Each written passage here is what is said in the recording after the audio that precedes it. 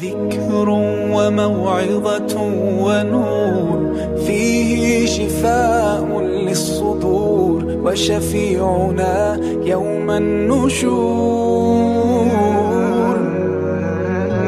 آياته تروي المدى وصفاته نبع الهدى نلقى الجنان بحبه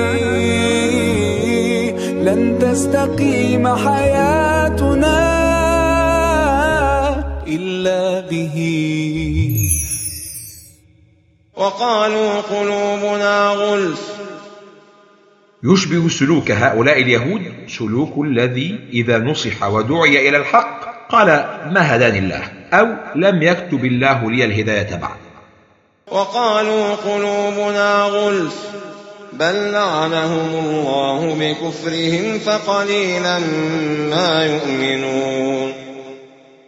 عدم الهداية نتيجة، فبسبب كفرهم حرمهم الله من الهداية والإيمان، والبادئ أظلم. العقوبة على الذنب قد تكون بذنب أعظم.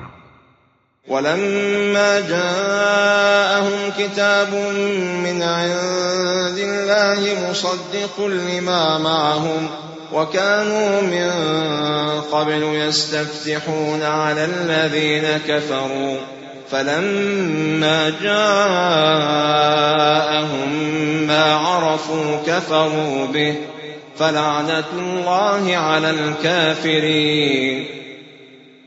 ما سبب كفر اليهود؟ أولا، كان اليهود قبل بعثة النبي صلى الله عليه وسلم يسألون الفتح والنصرة قائلين اللهم افتح علينا وانصرنا بالنبي الأمي، وكانوا يظنون أنه سيكون من بني إسرائيل، فلما بعث الله محمدا من نسل إسماعيل أظهروا التكذيب. وثانيا، اعترافهم بنبوته كان يوجب عليهم زوال رئاساتهم وأموالهم فأبوا إلا الإنكار. ففريقا كذبتم وفريقا تقتلون. اليهود قتلة الأنبياء، تقتلون ولم يكن قتلتم، كما قال كذبتم، وكأنه أحضر صورة قتل الأنبياء أمام كل سامع وجعله ينظر إليها بعينه ليكون إنكاره لذلك أبلغ واستفضاعه أعظم. بئس ما اشتروا به أنفسهم أن يكفروا بما أنزل الله بغيا أن ينزل الله من فضله على من يشاء من عباده فباءوا بغضب على غضب وللكافرين عذاب مهين. تحليل نفسي لسبب الكفر. البغي هو الظلم، والظلم هنا هو الحسد، والحسد هو ما قاد اليهود إلى الكفر، فبسبب حب الرئاسة والتعصب لقومهم اختاروا الكفر بمحمد صلى الله عليه وسلم على الإيمان به. بئس ما اشتروا به أنفسهم أن يكفروا، عبر عن كفرهم بصيغة المضارع أن يكفروا، إشارة إلى أن الكفر طبيعة مستقرة في نفوس اليهود، وأنهم متمسكون بهذه الطبيعة المنحرفة على مر العصور. فلم تقتلون أنبياء الله من قبل إن كنتم مؤمنين. أسند الله إليهم القتل مع أنه فعل آبائهم بأنهم راضون به، فولاية القاتل تصنع منك قاتلا. فلم تقتلون أنبياء الله من قبل. قوله تعالى من قبل طمأنة للنبي صلى الله عليه وسلم إلى أن قتل الأنبياء قد انتهى، وقضاء على آمال اليهود في قتل رسول الله صلى الله عليه وسلم. قل فلم تقتلون أنبياء الله من قبل إن كنتم مؤمنين. أفهم خصمك بالدليل القاطع. إن قال اليهود نؤمن بما أنزل علينا فقل لهم يا محمد فلما قتلتم أنبياء الله الذين جاءوا بما أنزل عليكم؟ والدرس: لا يرد الكذب الصراح إلا المواجهة الصريحة. ولقد جاءكم موسى بالبينات ثم اتخذتم العجل من بعده وأنتم ظالمون. أبلغ من الواو في تقريع بني إسرائيل، أي بعد النظر في كل هذه الآيات البينات اتخذتم العجل إلها، وهذا دليل على أنهم فعلوا هذا بعد مهلة كافية للنظر في الآيات للاعتبار، فقرار الكفر اتخذوه بعناد وإصرار. وأشربوا في قلوبهم العجل، عالج هواك في أوائله قبل أن يتغلغل، فإذا تغلغل تشربه القلب وعميت البصيرة. وأشربوا في قلوبهم العجل، تذكر أن من الفتن والمعاصي ما تمر عليه مرور الغافلين، فيتشربها قلبك دون أن يشعر، فيغذي بها جوارحك.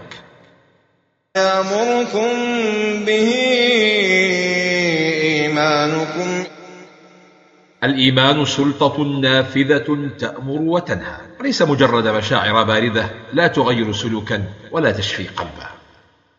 كم يهتدي الحيران فيه، والنفس كم حنت إليه، يعلو ولا يعلى عليه. هيا نرتل آيه ونعيش تحت ظلاله، ننسى الهموم بقربه، لن تستقيم حياتنا إلا به. ولن يتمنوه أبدا بما قدمت أيديهم. قال ابن رجب: فدل على أنه يكره الموت، بل له ذنوب يخاف القدوم عليها، كما قال بعض السلف: ما يكره الموت إلا مريب.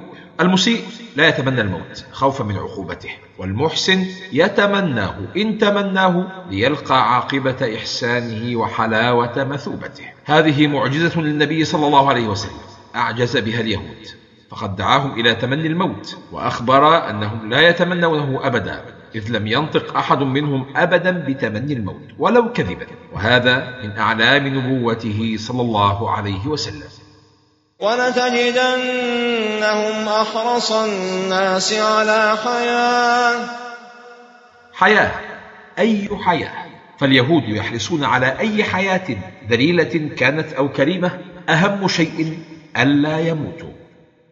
يود أحدهم لو يعمر 1000 سنة وما هو بمزحزحه من العذاب. ليس طول العمر محمودا دوما، بل هو مذموم إن كان سبيلا للاستزادة من المعاصي. يود أحدهم لو يعمر 1000 سنة وما هو بمزحزحه من العذاب أن يعمر.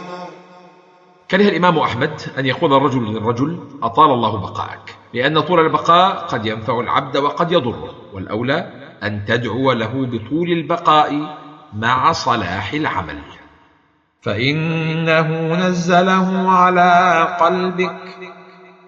نزل على القلب ليتدبره القلب، فهل استقبلنا آيات القرآن بقلوبنا؟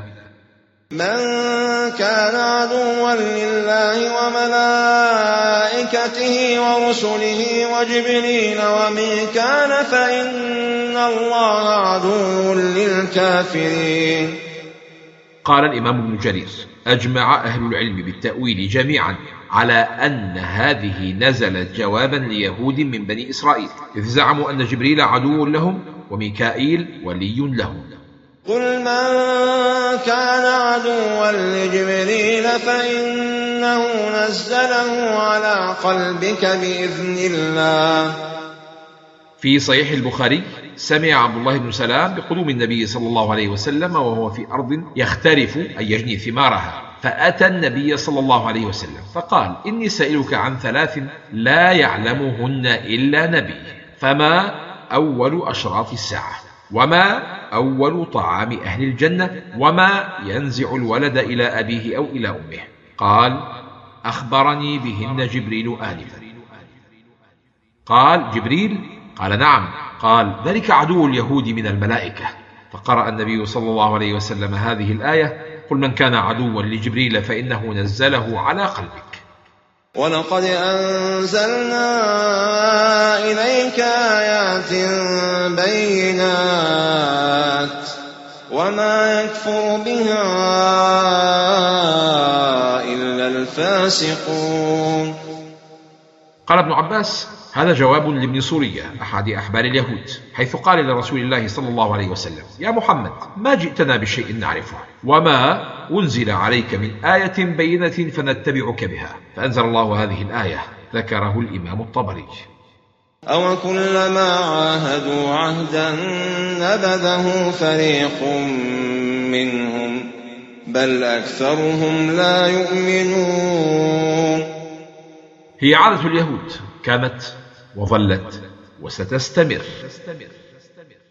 ولما جاءهم رسول من عند الله مصدق لما معهم نبذ فريق من الذين أوتوا الكتاب كتاب الله وراء ظهورهم كأنهم لا يعلمون. عرفوا الحق وحادوا عنه، لذا غضب الله عليهم. فالعصيان مع العرفان قمة الخذلان.